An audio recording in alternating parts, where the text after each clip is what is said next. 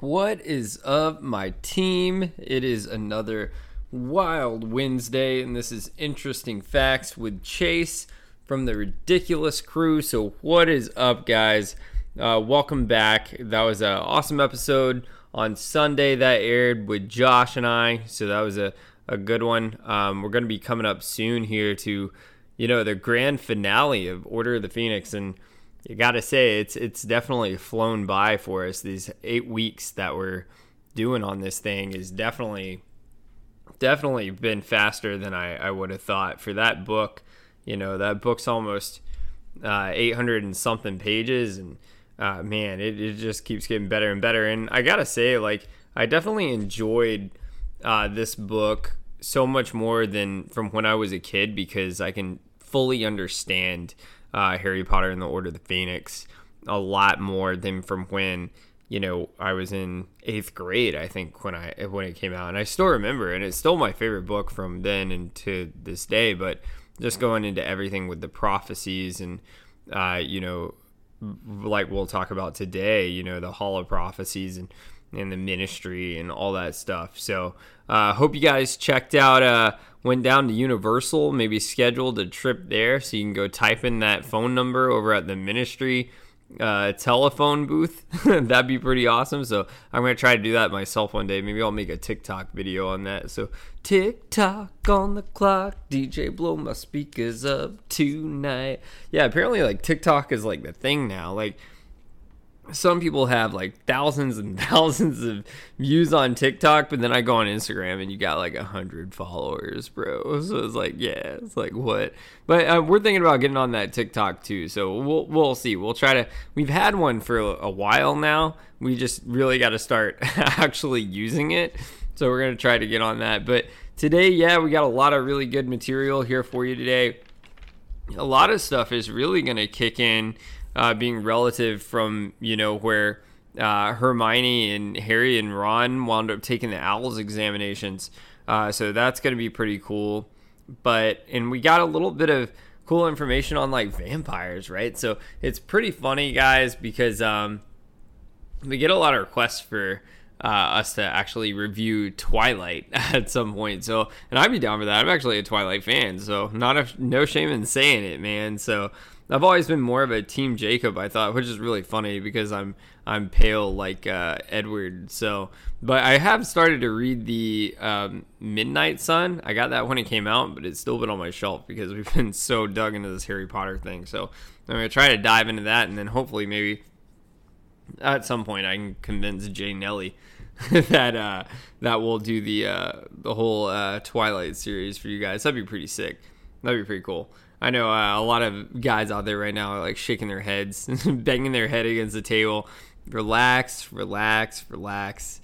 We got a lot of really cool stuff next year. One will start off one that I'm sure you'll be a fan of. So just cool yourself there for just a minute, because I smell man flesh.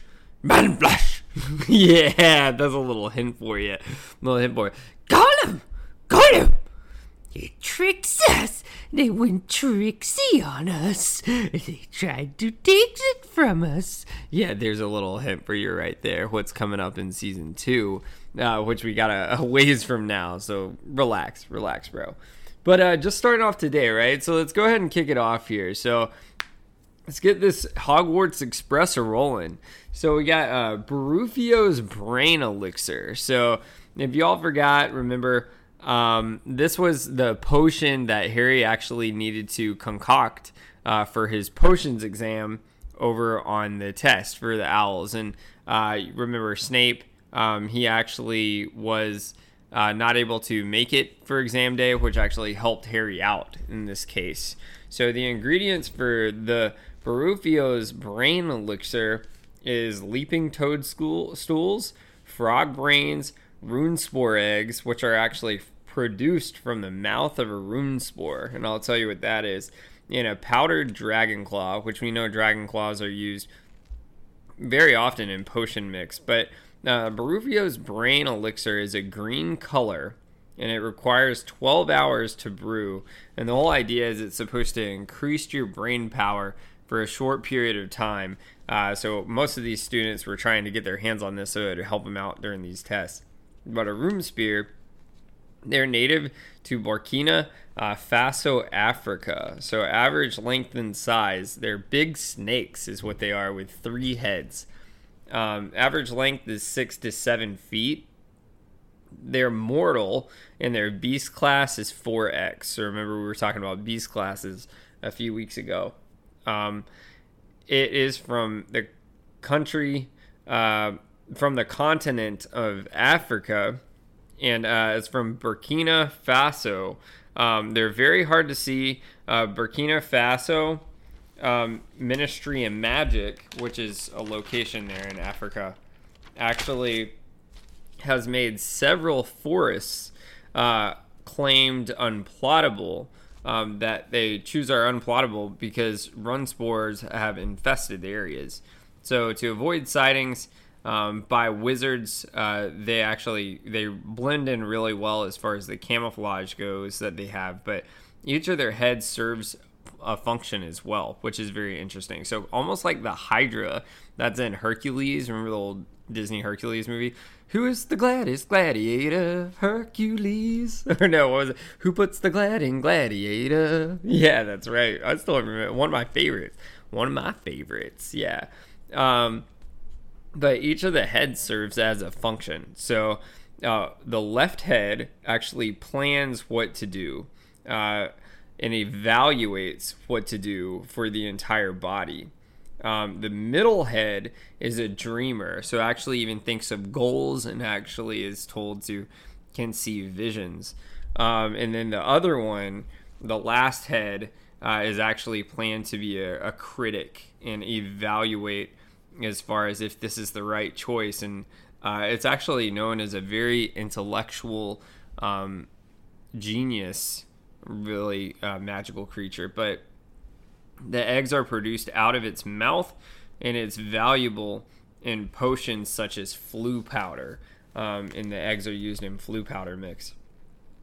Burkinabe Ministry of Magic. So it governs the magical community of Burkina Faso, located in Africa.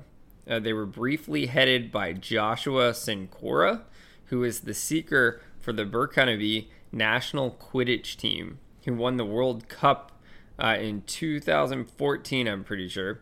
But Senkora, however, resigned 2 days after taking office because he wanted to play Quidditch rather than actually govern the office. It was offered by Eddie Carmichael to get Harry and Ron through their owls exam, is how this potion was, is how those rune spore eggs were, the potion was offered, is where it was. Remember, if you forgot, Eddie Carmichael was offering them that potion, and Hermione was like, get out of here, like, you're not paying for that, you don't need that for your exam. And that's where that came from. Professor Toffley, so we talked about him a lot. Professor Toffley, he was the one, remember when Harry, his scar was burning like crazy, and he was seeing those visions of Voldemort and hearing things about Snape being tortured, and he was like, no reason to blame yourself, son, it's just, you just studied a bit too much is what happened. He was like dragging him out of the Great Hall.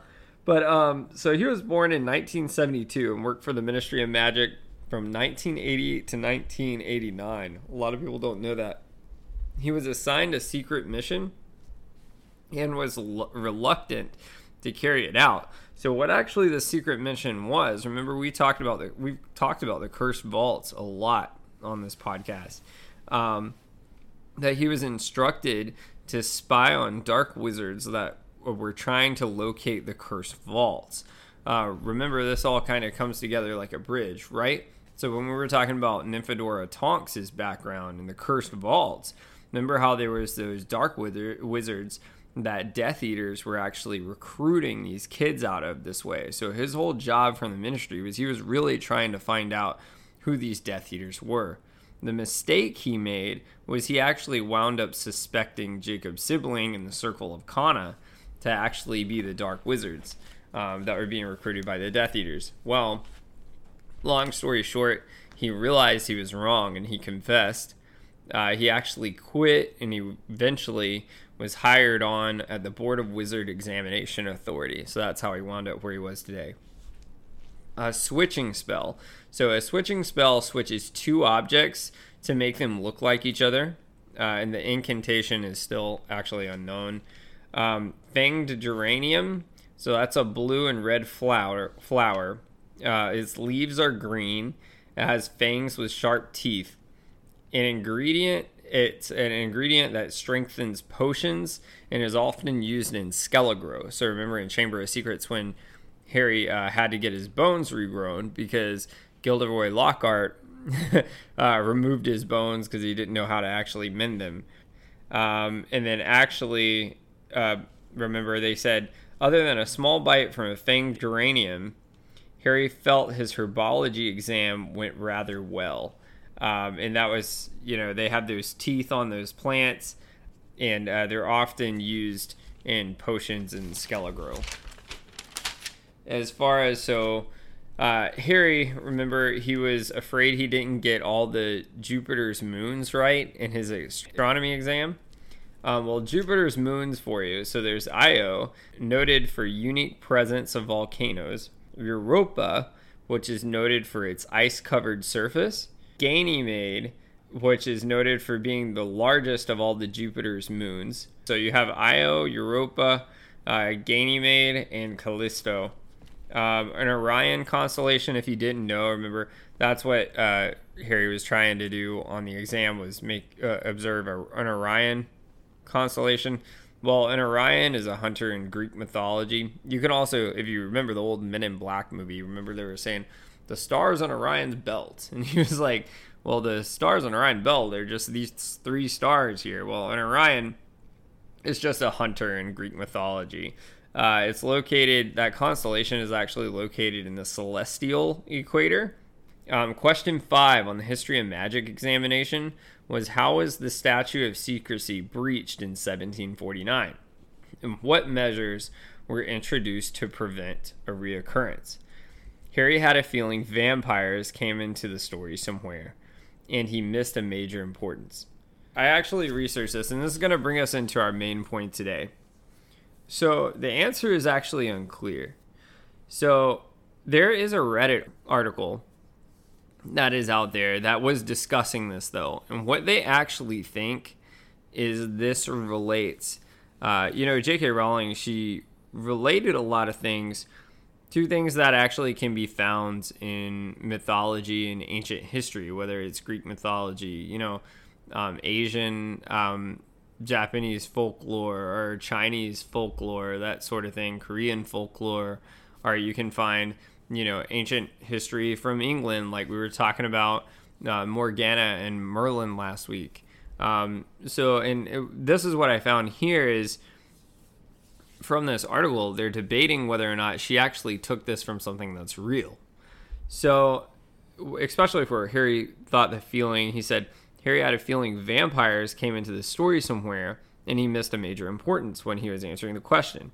Once again, the question is, how was the Statute of Secrecy breached in 1749, and what measures were introduced to prevent the reoccurrence? So here's what they came up with. So actually, in 1750, this is the closest thing that was mentioned by the International Statute of Secrecy in the International Confederation of Wizards, right? So in 1750, Clause 73 was inserted into the International Code of Wizarding Secrecy, to which wizard ministries worldwide confirm today. Each wizarding governing body will be responsible for the concealment, care, and control of magical beasts, beings and spirits dwelling into territories and borders. Should any such creature cause harm to or draw the notice of the Muggle community, that nation's wizarding governing body will be subject to discipline by International Confederation of Wizards. So the thought here is what J.K. Rowling was referring to, is that because of this, and they wanted to take everyone into these codes, if they were a magical creature or they were a magical person with magic in their blood, they fell under the International Confederation code for whatever territory they're in, no matter what they were. Well, vampires. So the part that Harry was probably missing is that vampires still feel like they fall under their own code, which really goes into a lot of, vampires have really, given that if you go by the original folklore, how the venom has been in their blood and they're immortal and they've been here all these years, they find themselves above the code and they don't need to fall under that code because they've been here longer because they're immortal and they've been here since pretty much, you want to think the beginning of time, right? Funny, thinking like the Volturi in Twilight, right? But the whole idea was it was to stop the reoccurrence of magical beasts and what is thought from this. So they just couldn't really go everywhere. Like you can't just go wherever you want.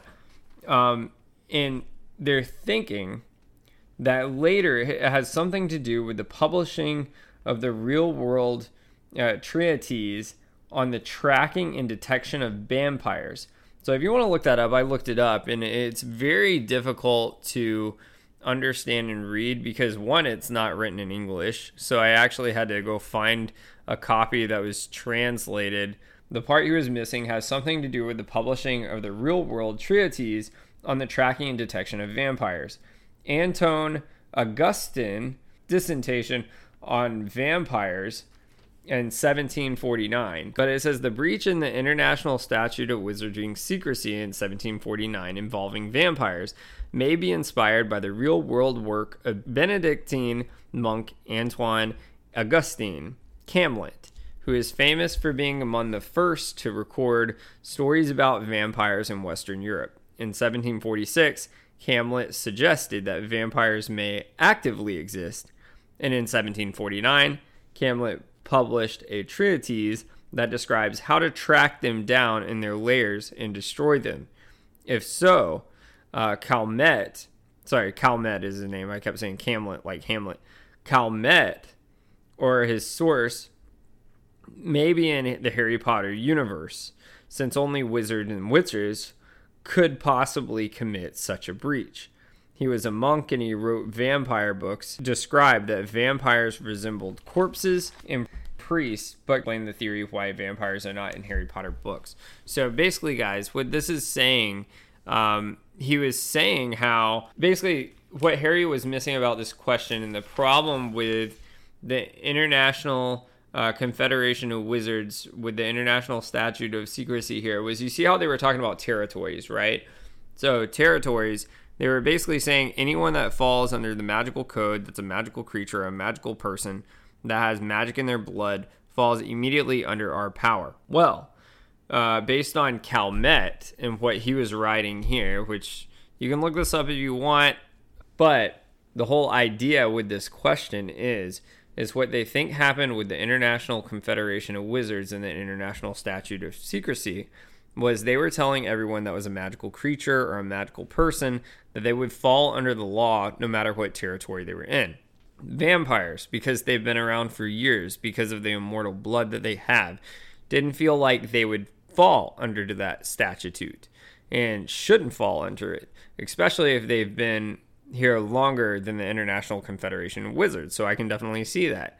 And what it's saying about Calmet, what they think actually existed in the Harry Potter folklore is Calmet, this monk, wrote this book that was saying that the International Confederation of Wizards, International Statute of Secrecy, if they didn't abide by the law, they should track them down in layers and go kill them, and this is the way you do it with magic. So that's basically what that was saying, which was really should have caused a war with vampires, which this is also brings up another point. It could be that for this question that's in Harry Potter and the Order of the Phoenix, that this is also why you don't...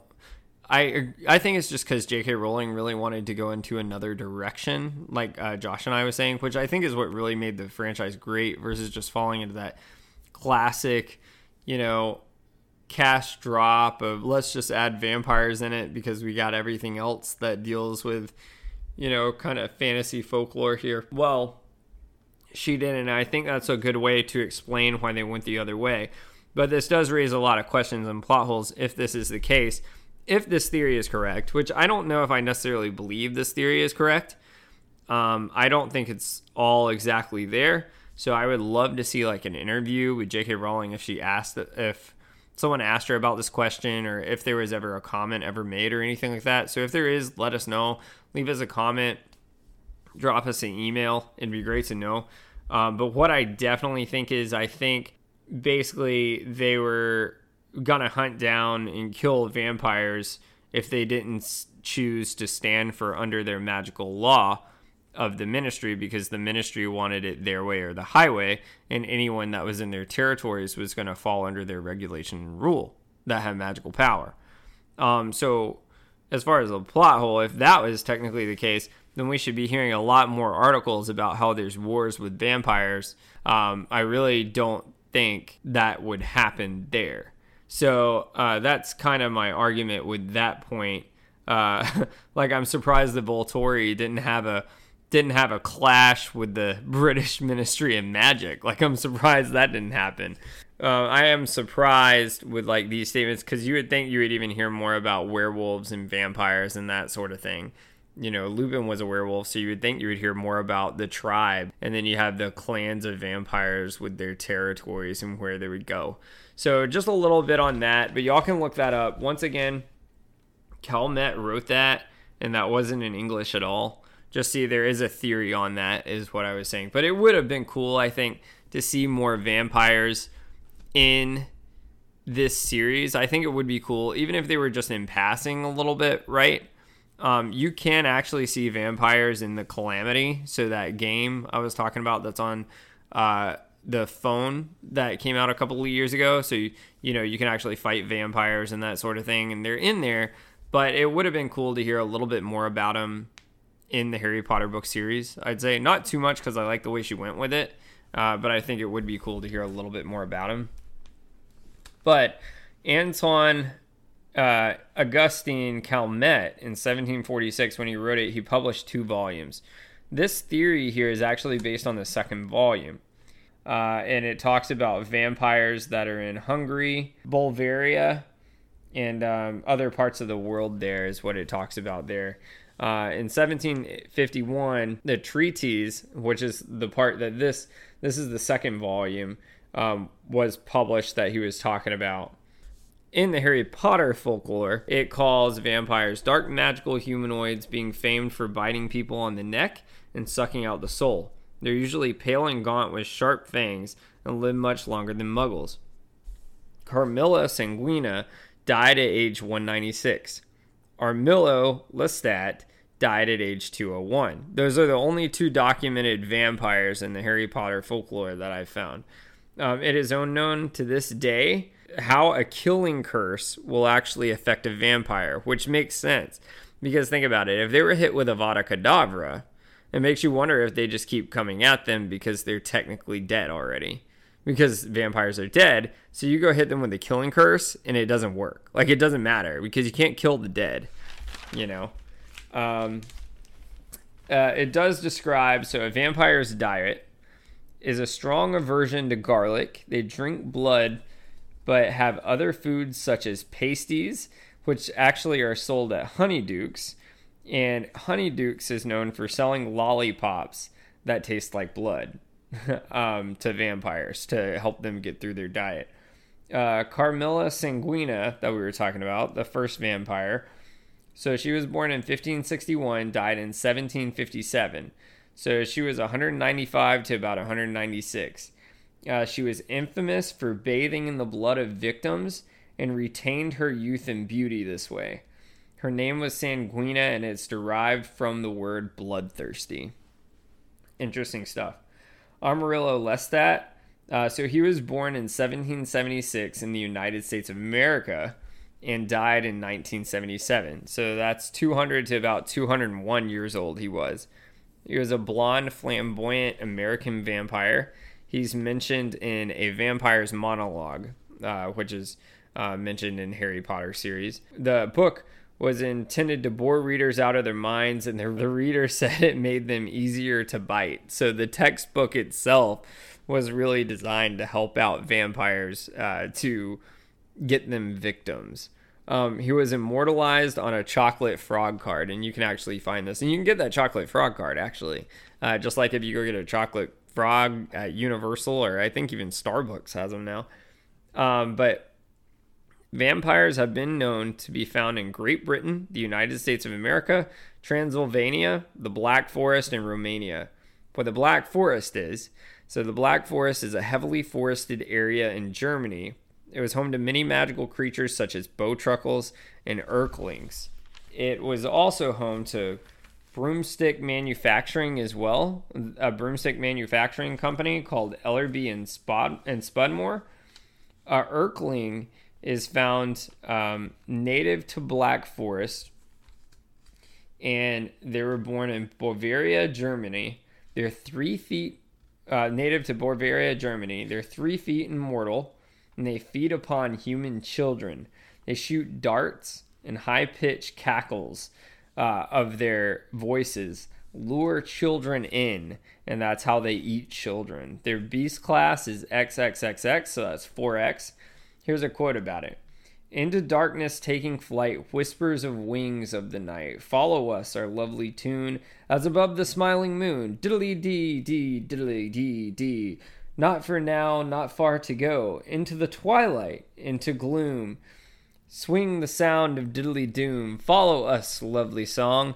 Know that we can do no wrong. Diddly-dee, diddly-dee, diddly-dee, diddly-doo. And they're described as elfish, elf-like, so elfish, magical beasts. They're 3 feet tall, like I was saying, and they have pointed faces, and they have an affinity for the taste of children. They have the high-pitched cackles, like I said, entice the children, and they use it to lure them in from their guardians so they can eat them. They shoot the darts at their unsuspecting victims, and they can speak the human language, which helps them bring them in. They have strict control by the Germany Ministry of Magic, and they were found first beginning in 1991. The German Ministry of Magic had greatly reduced their attacks when they first became really noticeable of them. According to Newt Scamander, actually, the last known Erkling attack was on a 6-year-old called Brun Schmidt. The Erkling in question was killed when Schmidt hit it over the head with his father's collapsible cauldron. So if you really want to fight these things off, I just picture the Gremlin things. Remember the movie Gremlins from back in the day? So someone grab a frying pan and hit these bad boys over the head, and you won't have any problems. But during the Calamity, so remember that game I told you can find on your phone, which has the Calamity event. During the Calamity, volunteer members of the Statue of Secrecy fought against Erklings in fortresses throughout the Wizarding World that were infested upon activation of rune stones in buildings. So they would walk through these rune stones, and then all of a sudden you'd find out that the Erklings were infesting the buildings, and they would just appear and come down the walls, that sort of thing. Harry, Ron, and Hermione actually came across Bodrian Erklings in a greenhouse at Hogwarts. And Bodrian Erklings are said to actually be much worse and more violent and vicious and aggressive. Vampires related to Sabon Sam, Sasabon Sam. So Sasabon Sam, what they do is they drink blood and are spindle-legged. They are used as mascots on the Nigerian national Quidditch team.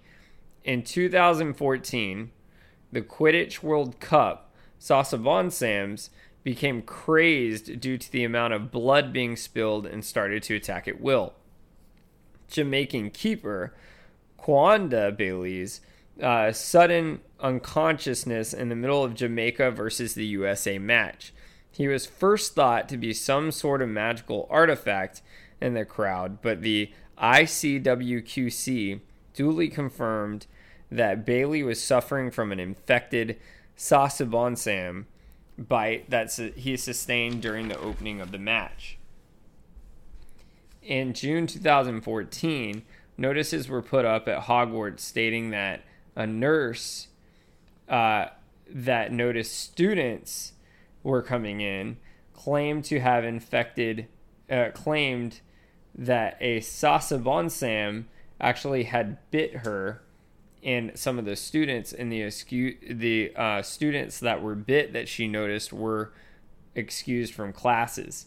The ICWQC is the International Confederation of Wizards Quidditch Committee, created in 1692, an international regulatory body subject to the International Confederation of Wizards. It oversees the international Quidditch competitions, such as the World Cup.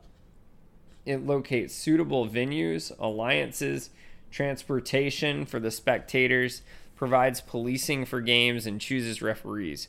It was created when security became a risk from protesters and mass congregations of wizards and risking them being exposed to muggles. Also, the control of regulation on size of mascots, and there was a debate over that at the highest levels of Quidditch. In 1995, they actually voted that the motion of restricted mascots to herbivores or creatures of smaller than a cow, and nothing that breathes fire, because all the damage that was occurring and people were getting injured. But it was defeated by an overwhelming majority, and the Quidditch supporters still chose to be resistant to any meddling as a team mascots are concerned.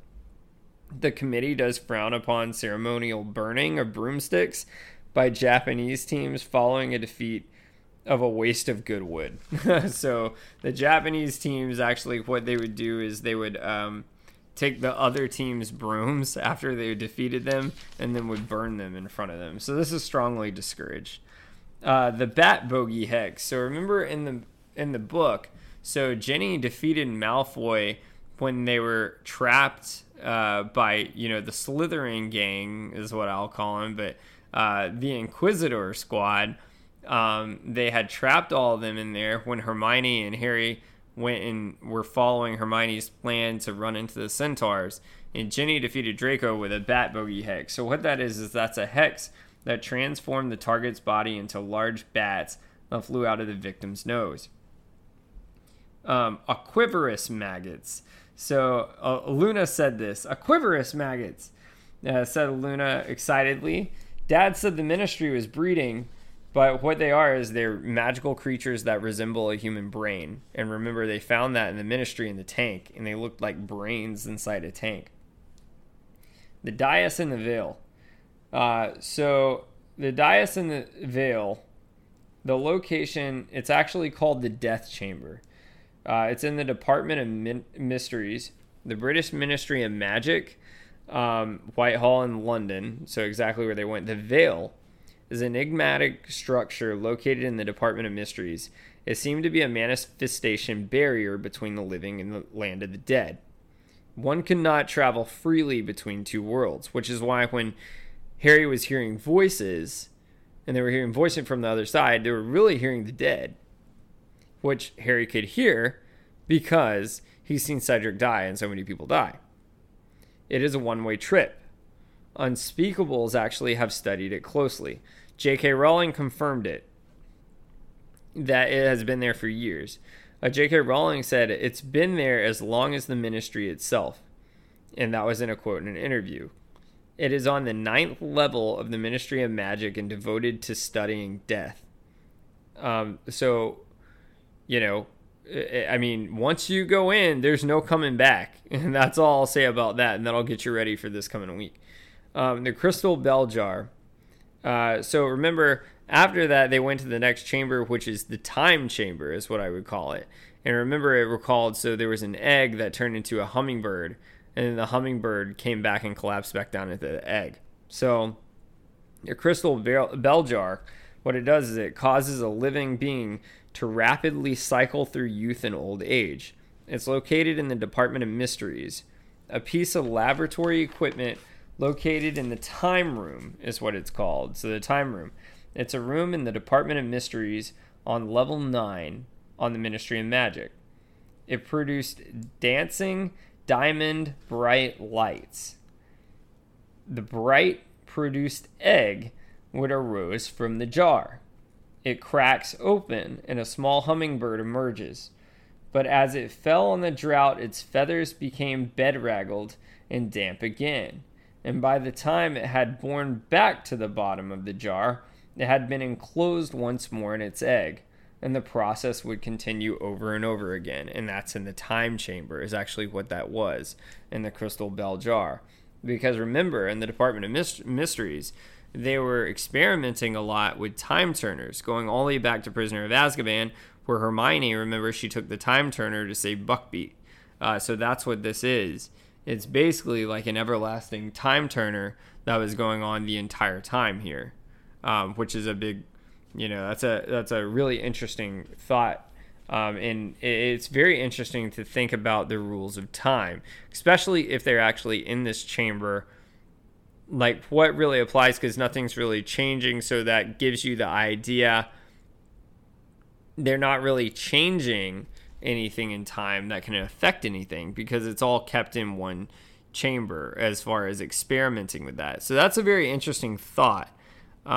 If that could even be experimented with or anything like that, because there are theories out there as far as Bob Lazar, and he has all those wild theories about what he saw over in Area 51, and manipulation of gravity, they say, is what actually experiments with time, like wormholes and black holes and that sort of thing. But it's interesting to think, with it being contained, if it could ever, anything like that could ever happen. So that was just a thought. But yeah, so that's what that is, that's the time chamber. When you're seeing that hummingbird, they were using that, basically it was almost like a time turner that was in that little chamber there where the hummingbird was, where he was just continuing through the cycles over and over and over. You would think, actually, just bringing this up, you would really think it would actually make that hummingbird age. And I mean, I guess it was going back into the egg and being reborn. So you actually even question if it's the same hummingbird over and over, or even if that hummingbird is perceiving time the same way we're perceiving it. But so then they wind up going into what's called the Hall of Prophecy right at the end there. Remember when Harry picks up that crystal ball, that's where they are, is the Hall of Prophecy. So the Hall of Prophecy is a chamber within the Department of Mysteries on level 9. It had shelves containing records and prophecies, and it was entered through from the time room. It was a vast cold chamber with a ceiling as tall as a cathedral. It was filled with rows upon rows of towering shelves, and the shelves had glass orbs on them. The glass orbs were prophecy records. Each had a yellow dusty label that was affixed below. Candle brackets were set at each side of each shelf.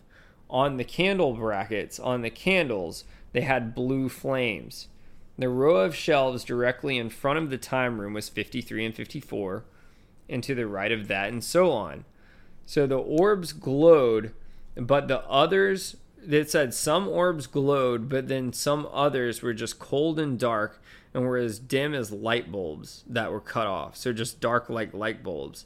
So it makes you wonder if the prophecies, if the ones that were dark and dim and were cut off, if it's because maybe those prophecies didn't come true, or maybe if it's because those prophecies, if those people were dead already, or if those prophecies weren't important at all.